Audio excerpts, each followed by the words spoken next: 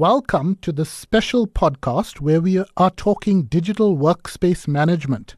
Joining me on this podcast is Jan Roux, Executive for Digital Workspace Management at BCX, to share his insights on this important topic for corporates and businesses to consider. Welcome to the podcast, Jan. Thank you, Surin. Before we delve deeper into the concept, Jan, tell us exactly what is digital workspace management. Great, thanks. So I think what's quite important to understand is that over the last couple of years, the end user space has actually had a dramatic change around what is important and what not.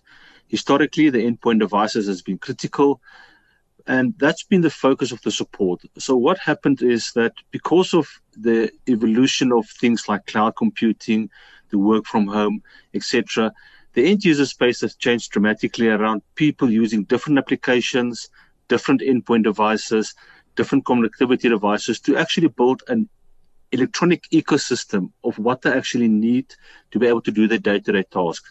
And this holistic view has actually turned into this digital workspace management where you can't just look at the individual devices now, but actually have to look at this whole ecosystem to make sure that the user has got all the tools and technology required to do his day-to-day work. Can you share a little bit more insight on the evolution? You did say, work from home and that sort of thing, but ICT and digital space is never static. So do you have further insight on what's changed over this period and maybe what's new on offer that BCX offers to manage this transition, as it were?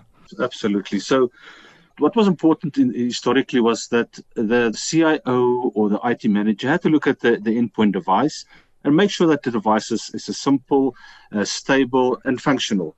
Now, what happened with digital workspace, because of all these different elements now adding to the complexity of the environment, when it comes to the ICT service provider, we really had to change the way we think about our day-to-day support and how we actually deal with this to make sure that we add business value to where we are. So what happened was with the changes is that because of, like I said, the different areas that we need to focus on, it definitely increased things like complexity, So the workspace is not a simple device anymore. You can't just look at one entity and make sure that it's stable. Because of the different range of devices, technology, applications, even as much as the workforce that needs to deliver these services need to have a whole range of technical ability and technical issues. So definitely increase the complexity around it. Obviously, the end users are now also much more used to the greater flexibility. So flexibility around where they work from, what applications they use, what devices they use, and all those added to a whole different range. We need to be able to look after just not the endpoint devices. And in historical, like I said, notebooks or desktop was the sort of the center of this. And what we had to do is, because of all these technologies, we really had to use the end user into the middle of it and to make sure that the ecosystem around them, irrespective of the technology, is actually functioning well. Your end user experience, it's all good and well. The devices are stable, but because of the historical changes, so if I can maybe use an example, the CIO had to worry about his end user device, and all these staff were sitting at maybe a campus environment. Connectivity was stable. You could manage it. It was a single, maybe campus environment. And suddenly what they had to do is they had to now look at these end users working from home, being mobile users, having different connectivity issues, and all those added to the complexity. And then obviously the last thing that's very key that this whole digital workspace environment created was around the big need for security. Different connectivity, different people working from home or from mobile devices. Suddenly, whether it's cloud computing they use to store their data, or whether it's applications across multiple devices and locations, security really became one of the key elements that even someone that looks after the endpoint devices had to consider now when they look at the endpoint engagement model to make sure they deliver according to these the business needs of these environments. Bringing in BCX and its offering, how does BCX ensure efficient management of digital workspaces? So what we've done is it's such a key component of focus areas that digital workspace can't be an add-on or just an afterthought. We as BCX have actually created a business unit focusing 100% on the endpoint devices and the digital workspace. And in there's a combination of technology, a huge amount of tools, processes that are key, dedicated areas and people that are monitoring. And what we do is this business unit is not solely focused on one thing only, and making sure that this digital workspace is stable and we can actually track and monitor the health of this environment. Now, one thing that's key is what we believe in BCX as a business is that if you don't monitor it, you can't manage it. So one of the key areas around the digital workspace environment with inside BCX is that every single device, every single endpoint that we manage, every single environment, we fully monitor. And that's key for us. Now, the reason for the monitoring is really for us to be able to detect possible issues, whether it's a connectivity issue, whether it's an application issue, or even a hardware device issue. We detect any possible issues, any possible downtime that might occur. We can then go in, proactively repair those. And that really comes down to the end user satisfaction, the end user productivity, because we try and prevent these issues way before it happens. Using a combination of technology and processes and people, we then go in and we actually repair or prevent these issues from happening. Remote support, massive. So we got remote support to every single device. And again, it speaks to the fact that people are not working from a campus environment. So having desk side support traditionally at a campus environment or at an office block where they can go and sort out these issues is not an option anymore. People might be sitting anywhere in the world, and we should be able to have to support that device and give that end user the exact same experience, whether they're sitting in South Africa in an office block, whether they're sitting in the UK at home. And I think that's the key thing. So we've built this holistic approach using a combination of tools, process, and technology to make sure that we can deliver services irrespective of where the actual endpoint device is. Talking about measuring, is the traditional way of measuring performance and service level agreements or SLAs still relevant in the digital workspace era? Sure. To some extent, slightly. And that's a bit of a double-edged answer here. So, things like traditionally the SLAs used to focus around response times, resolution times, app time.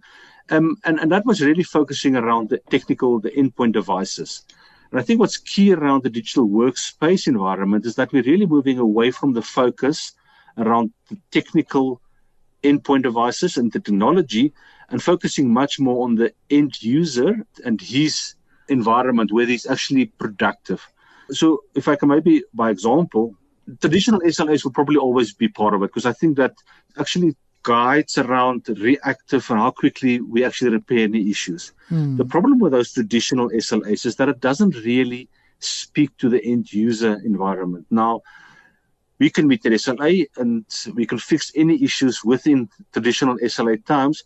The reality is that end user, because of the environment that he works in now, might not be productive or might not be happy around the way he does. So what happens is that we actually slowly are moving away from it. And we're beginning to focus around that end user and looking at the end user and saying, listen, Mr. End User, do you actually have everything you need to deliver according to the expectations of the business? Are you productive? Can you do what's required of you on a day-to-day basis? Now, again, we've got people sitting at home. We've got people sitting at an office block. We've got people working in a remote environment. So what's happening now is that the only way we can really measure and where it's going to is sort of giving that digital satisfaction score. Is the end user satisfied with the way it works? And again, it speaks to us being able to monitor the applications and whether applications are performing properly, whether the devices and the devices they use, whether it's a notebook or a tablet or a mobile phone, is stable and functioning properly. And then thirdly, which is very critical, is actually the end user's view. So we should be able to get a view from the end user where he's got the ability to say, listen, I'm not working properly. My application is too slow. It's hanging up. It's taking too long to get a response back. So we take all these different areas, add it into a digital, like I said, digital satisfaction score. And we can actually measure now to say, listen, what is this end users, are they productive? Have they got all the tools they need?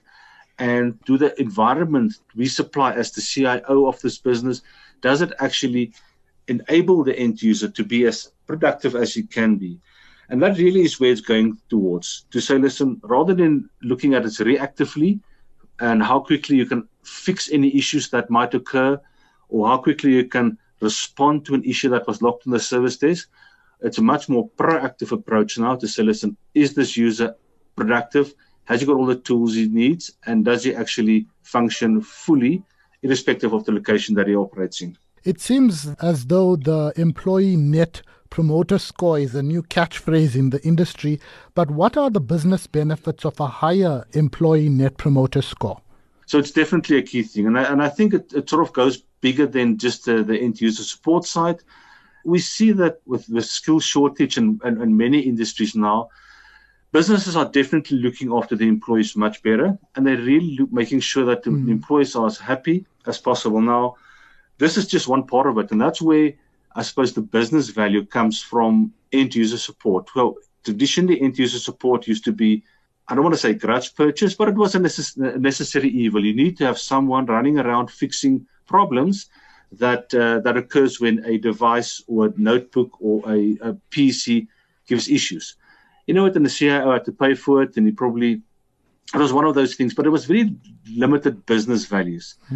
So with this whole focus around employee net promoter score, making sure employees are happy, end user support really became key to the CIOs to make sure that as part of their holistic view around employee net promoter score, the environment and this digital workspace environment that this employees operate in is stable and well and functioning well. So what's the benefit of a higher employee net promoter score, which, like I said, the digital workspace environment adds to? The reality is that happy employees are probably employees that will stay. You retain your IP. And there's definitely, we've seen that by having this more stable environment with people having the ability to work from anywhere in an environment that can really enable them to do what they're supposed to do, employee retention is a key thing. And it's really is driving that.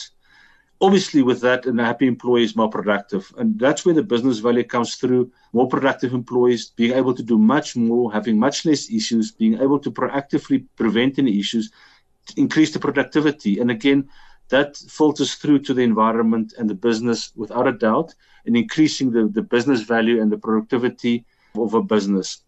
Customer satisfaction, the mere fact that the environment is stable, it's working well, the services being delivered by these employees now to the customers are just completely on a different level. And even the employees being happy is sort of much more engaged if you think about it. So definitely driving that towards it. The reality is that employees being in a better mind space, we've actually noticed that the better ideas, more engaged with management. So there's this huge amount of this business benefits now certainly comes from having this happier employees with improved employee net promoter score, which really filters through where it moved away from this grudge purchase, trying to fix things and making sure that things are being sorted out quicker, into a more proactive business value with all these happy employees. Yeah. Well, I didn't think of it like that, but the productivity is essential and innovation. So it's very interesting what you mentioned. Just on a concluding note, where is the digital workspace environment going? It's quite a broad question, but do you think traditional ICT service providers are ready for the challenge? They're going to have to be able to move away from the traditional ICT reactive approach to a much more proactive approach. And that really takes a whole combination of things to be put into place. I think the guys are catching up quickly. As far as the market's concerned and where it's going, where BCX as a business is seeing it, and what we are getting ready for is that the evolution is going to be quick, and it's going to be much, much quicker. We've seen that there's a huge amount of technology coming through, which will impact on the end user space. Now, we're talking about things like artificial intelligence. It's already something that we're dealing with as BCX. How do we deal with it on a day-to-day basis? End users using artificial intelligence to do their jobs. Things like machine learning is playing an increasingly important role.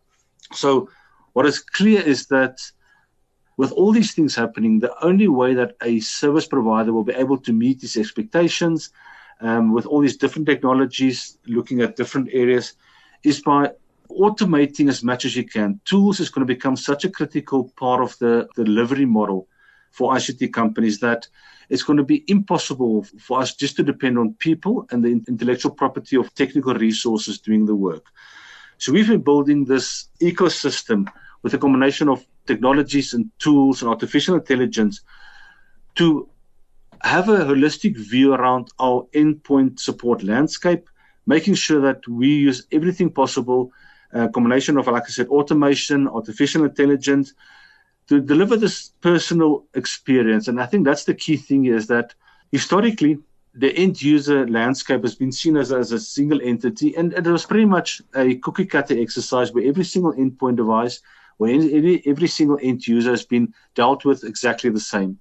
Going forward, because of the changes that's happening, because of people using different applications, different devices, different areas, suddenly, literally every single user don't just expect to be treated as an individual, but the environment that they operate in is completely unique to the person next to them. So they might be doing exactly the same job and servicing maybe exactly the same customers, but the actual environment and the environment that they operate in and the tools and technology they use will be completely different. And the challenge for the ICT service providers is going to be, how do you deal with these end users, not just as a group of people doing the same task or function, but as an individual, but still be able to sort of meet those expectations. And definitely because of the flexibility that came around from the work from home environment and, bring your own device and those type of trends that are coming through, the end users are actually expecting it from us as a ICT to say, listen, I understand that I'm part of a bigger team, but me as an individual got very unique needs, and we're going to have to actually support them in a very unique way. And again, it sort of comes back and it sort of closes that loop where you say, listen, yes, we understand you're unique. We understand you've got very unique environment and situations. And that's why the only real way going forward to measure whether an ICT provider is actually doing a good job or a bad job is to measure the end user satisfaction and not the SLAs, because those are completely different between different users. And that end user net promoter score I think is going to become the ultimate measurement around whether ICT providers are meeting the expectation of the business or are they actually missing the expectation of the business. Jan, thanks so much for your time and your insights. That was the Executive for Digital Workspace Management at BCX, Jan Roux.